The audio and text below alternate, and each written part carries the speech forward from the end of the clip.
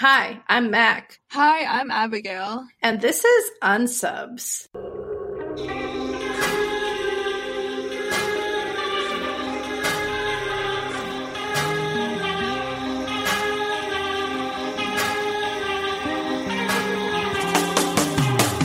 This is the podcast where we recap each episode of Criminal Minds. We also rate each episode and have an in-depth discussion. Today we're recapping Season 1, Episode 3, Won't Get Fooled Again. Instead of calling it Fool Me Once or something. It's a reference to a song, apparently. Oh, really? Okay. Well, then I'll shut my trap. We always start each episode by giving you a fact about us. And my fact today is that I just absolutely abhor cream cheese. I can't.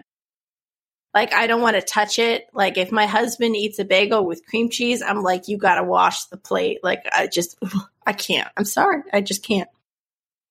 My fun fact is not about me exactly, but it's the fact that I can't not think about the fact that shrimp can see colors we can't.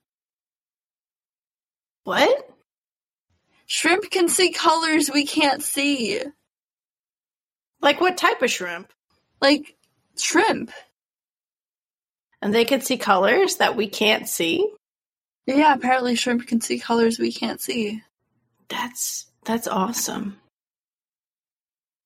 A disclaimer, we are not in any way associated with the television show Criminal Minds or any of the source material of Criminal Minds. We are just fans and we're not laying claim to any of it. And before we get started on the recap, let's just review our rating criteria.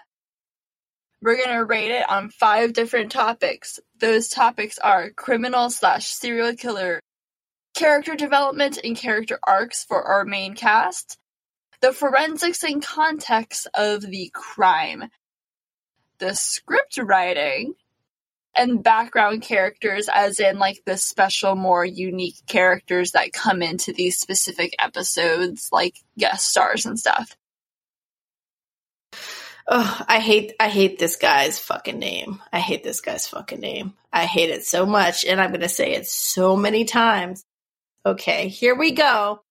Here's the plot discussion of Won't Get Fooled Again. We're in Palm Beach, Florida, where an angry Joe Reese confronts Gil Clurman. Yes, Clurman. They did him so dirty with that name. They did. And he's walking to... Clurman is walking to his car holding a cardboard box. It looks like an Amazon package.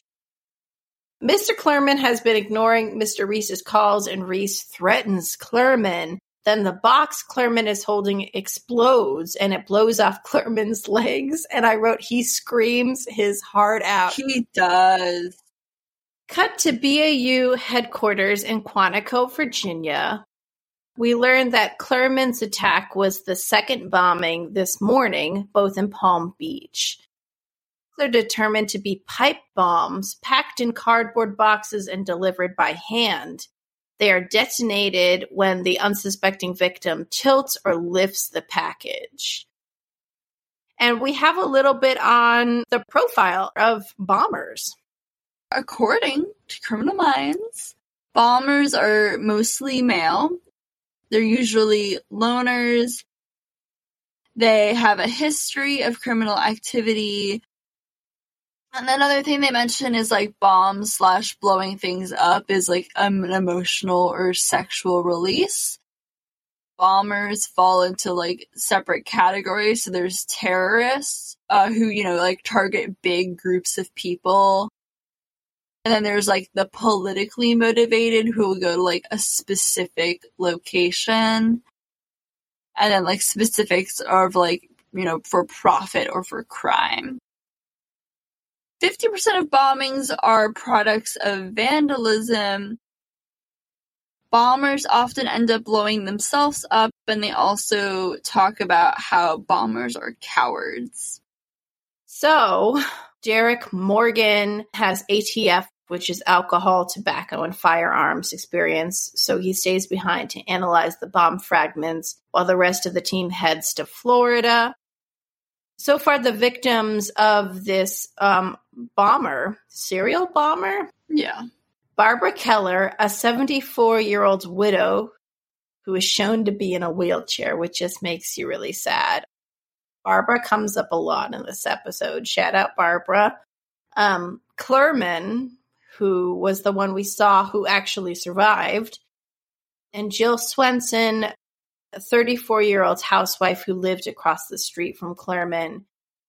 So Clurman is discovered to be a partner in a $10 million condo development deal, which went bust. And apparently Barbara Keller was an investor. So this is cited as a possible motive link between the victims.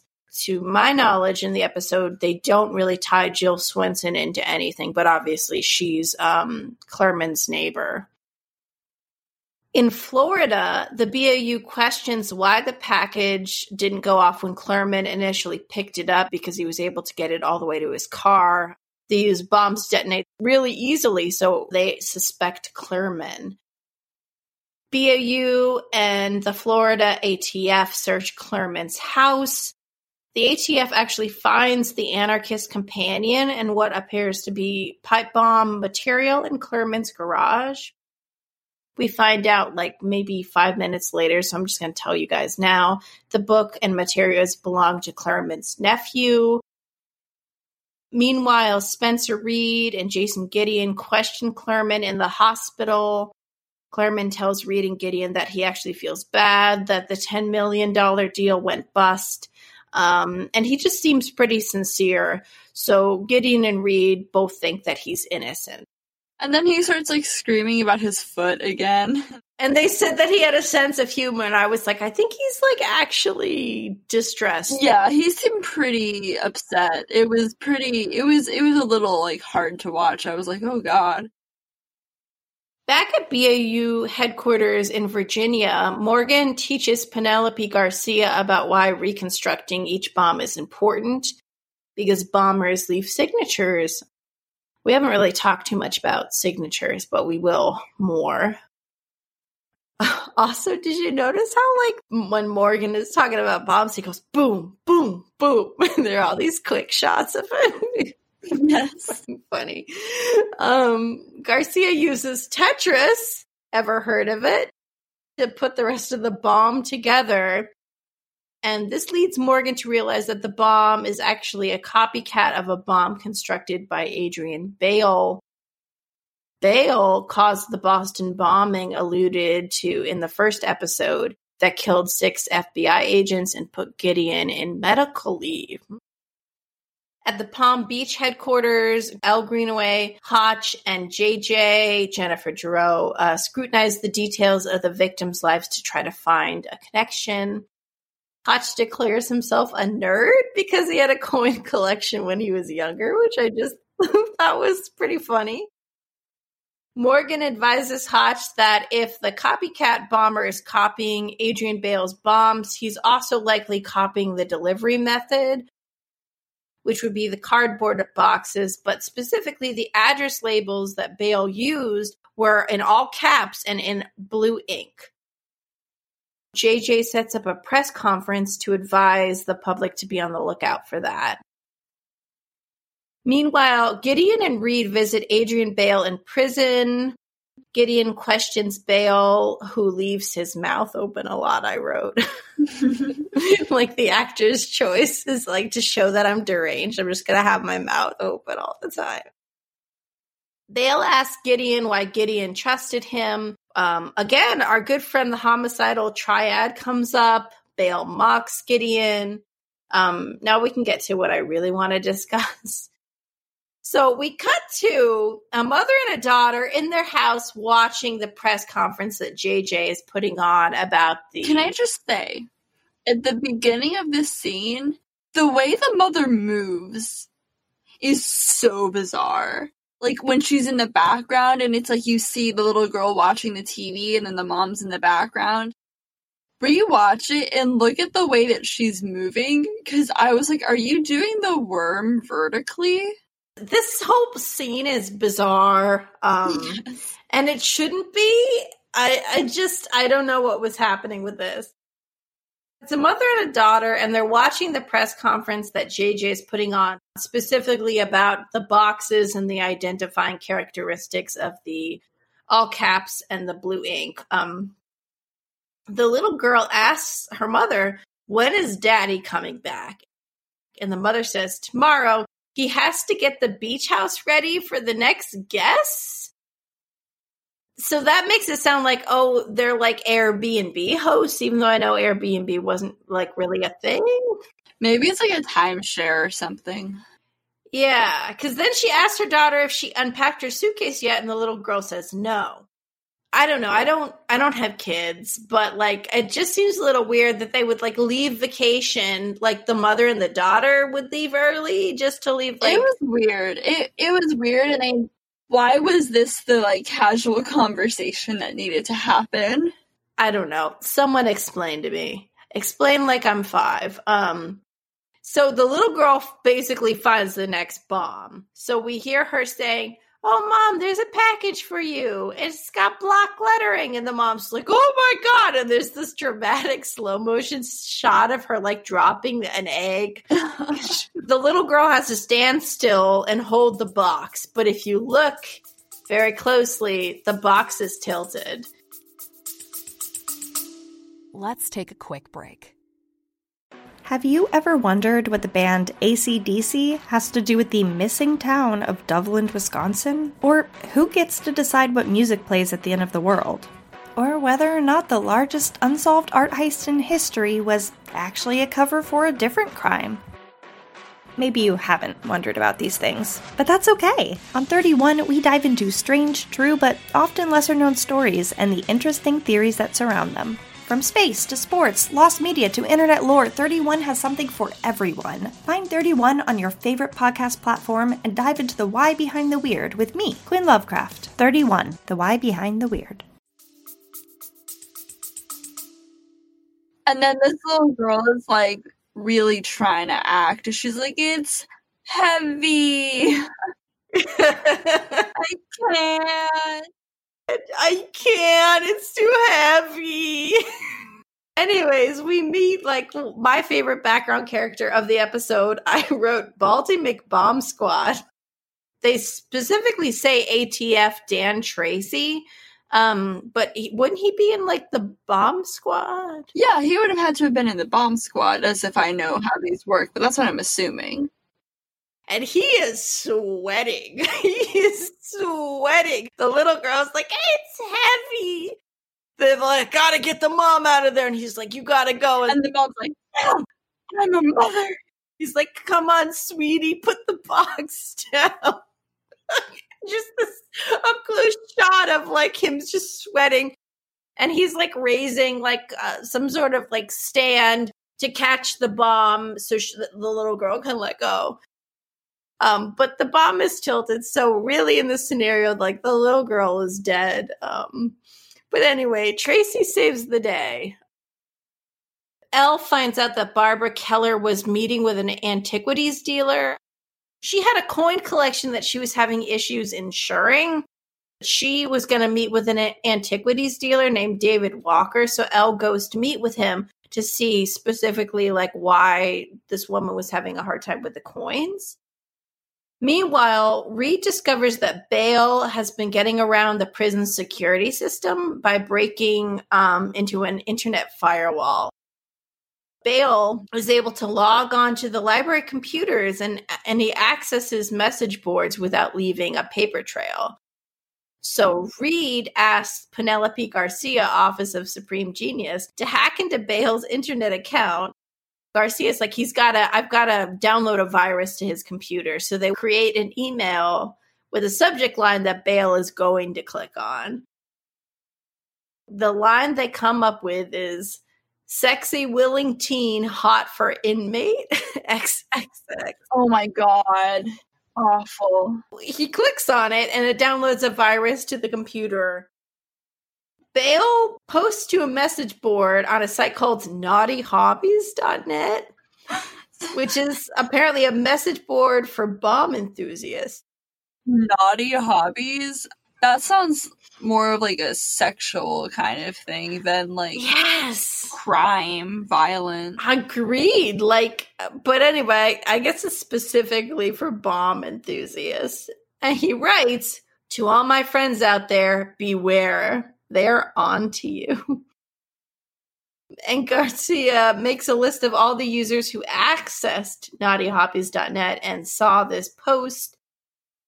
And Gideon notices that one of the users is David Walker, who was the antiquities dealer that Elle was about to meet with.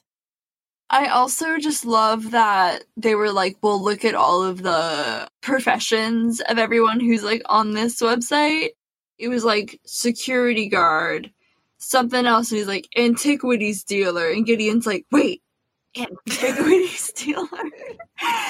Also, it was like one of those things where you have to sign up and put in your information. So only a third of the people had. And Gideon was like, he's proud of his job. He will have put in that information, which I was like, oh, that's fucking smart. We cut to Elle at the Walker house. Mrs. Walker brings Elle to the garage in the back of the house where David Walker is. It's very like boomer humor. You know what I mean? She tells Elle, quote, not to marry the first man who proposes, and then also says about her husband, I hope he's not committing suicide. I won't be able to collect the life insurance. Yes! And I'm just like, what? Oh my gosh. Then there's a vrooming of a car, and then Mr. Walker runs his wife over with his car. It's all out of left field. Yeah, so the BAU investigates Walker's shed/workshop. They discover that Walker was faking dates on the coins to make money. He was in jail, I think, for like 20 years for forgeries. Then he opens like an antiquities shop. So all of the stuff in there are forgeries. But Barbara Keller, when she was trying to insure the coins she bought from him, found out that they were fake and she was going to report him. She was the real target. Everyone else was kind of just in the line of fire. Back at Florida headquarters, Walker has kidnapped a man, strapped a bomb device to his neck, and sent him into the headquarters. Dan Tracy is back on the case.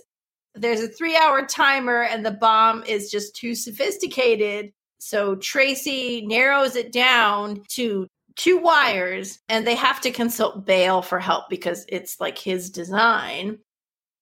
Walker blows himself up. And before he does, we see a flashback of him like hitting his wife with the car.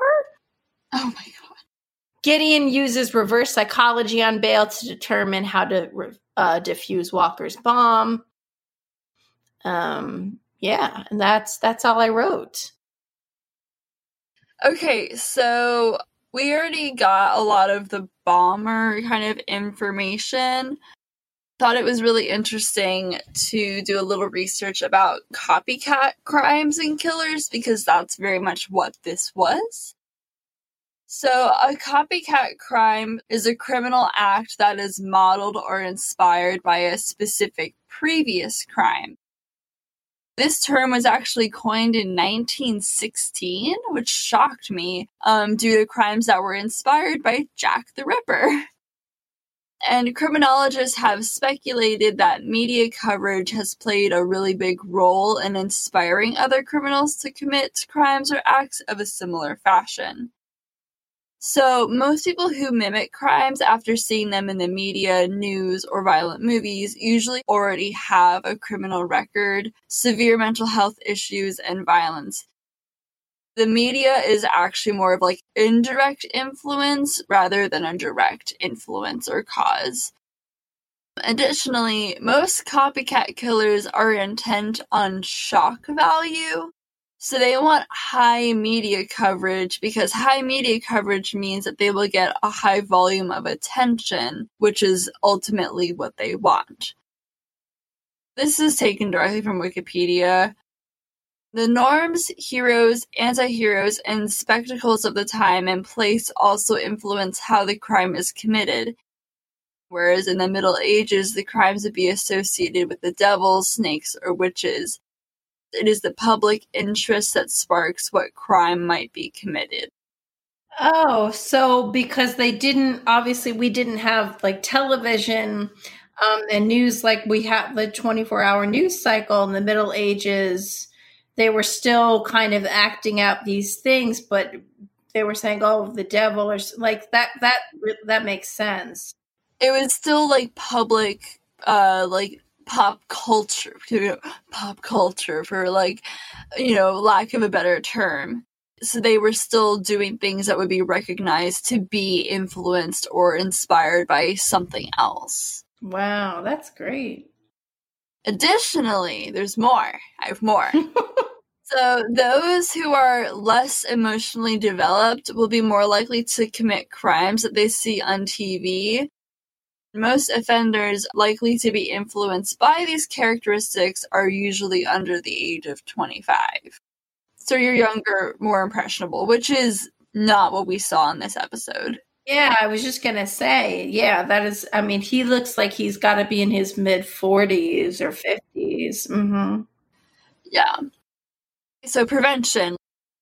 The most important thing would be like non-sensationalistic language when communicating or broadcasting about violent events. So like avoiding the release of details on methods of crimes, names, etc. Avoid perpetration of cliches and stereotypes. Emphasis on the crimes and the loved ones who lost their families. And also, like, including helplines, which I thought was really interesting. And I feel like, this is a conversation that I feel like we, especially being the ages we are, heard a lot of, like, oh, well, violent video games make you violent. Like, violent movies and TV shows make you violent. I feel like that was a narrative that was pushed a lot when we were, like, especially back when I was, like, in school and everything. Yeah, absolutely. Yeah, so yeah, that was my little deep dive. Yeah, thank you so much for doing that. Mm-hmm. Let's get to a little bit of trivia. So, actor Scott Conte, sorry if I'm pronouncing it wrong, Scott, who is ATF Dan Tracy, which we discussed should have been like Bomb Squad boss Dan Tracy. And Joan Blair, who played Mrs. Walker, who was run over. They were both in the TV show Monk, which I thought was really cool. Oh, interesting. And Tom Virtue, who played Clurman, has been in 3 different seasons of American Horror Story. What? Season 2, Season 5, and Season 6. And I was really tempted to like go and like give a summary of the episodes he's in, but I looked at the first one and I was like, it's just, there's too much. I can't get into it. Wait, I want to see who he played. Yeah, it's crazy. Okay, so yeah, he was a priest, a principal, and reporter. Nice. Cool. And most famously, Clurman. Let's rate this episode.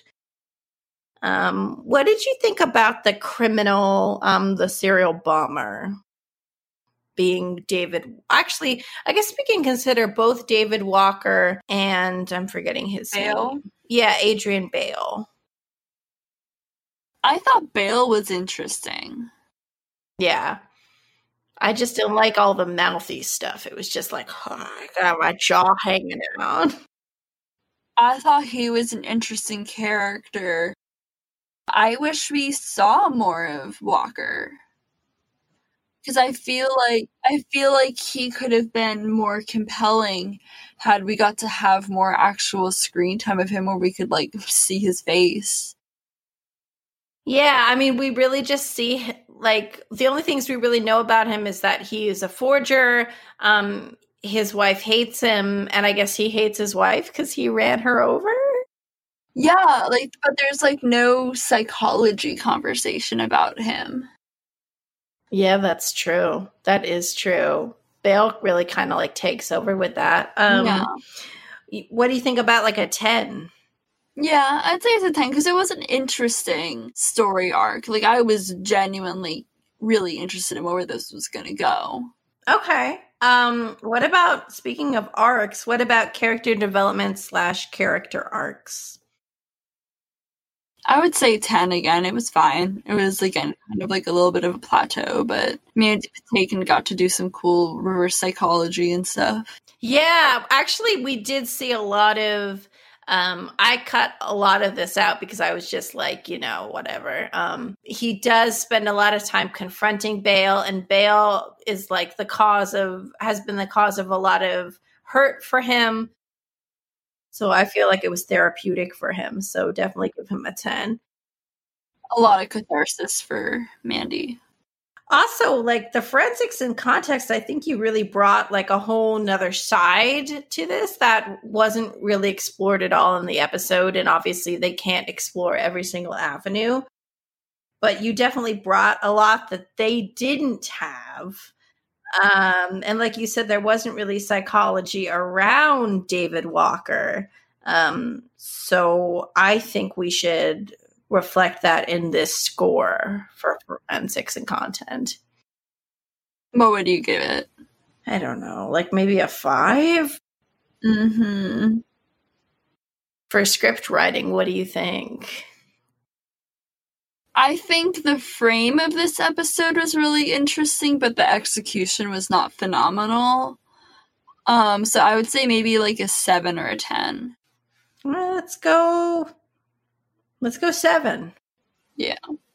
And background characters, I think, though, I mean, we really just got to know ATF Trace. I don't know. There were a lot of characters that got, like, a few moments.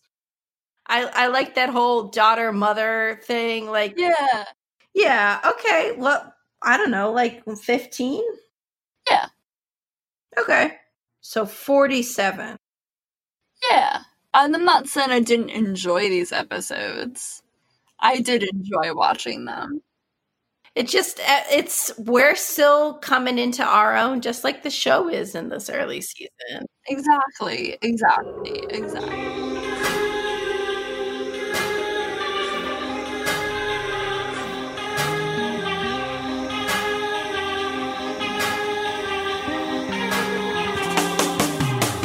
Follow us on social media, Instagram at Unsubs Podcast, and our website will be linked in the show notes. You can follow my blog, yournewapartment.tumblr.com, and my podcast, which is on hiatus, Your New Apartment, on all of your favorite streaming services. And you can find my podcast, Between Stage and Screen, on all of your favorite podcast listening platforms, as well as the Instagram page, Between the Stage and Screen Podcast. Thanks for joining us, guys. We'll see you next week. Alrighty, farewell.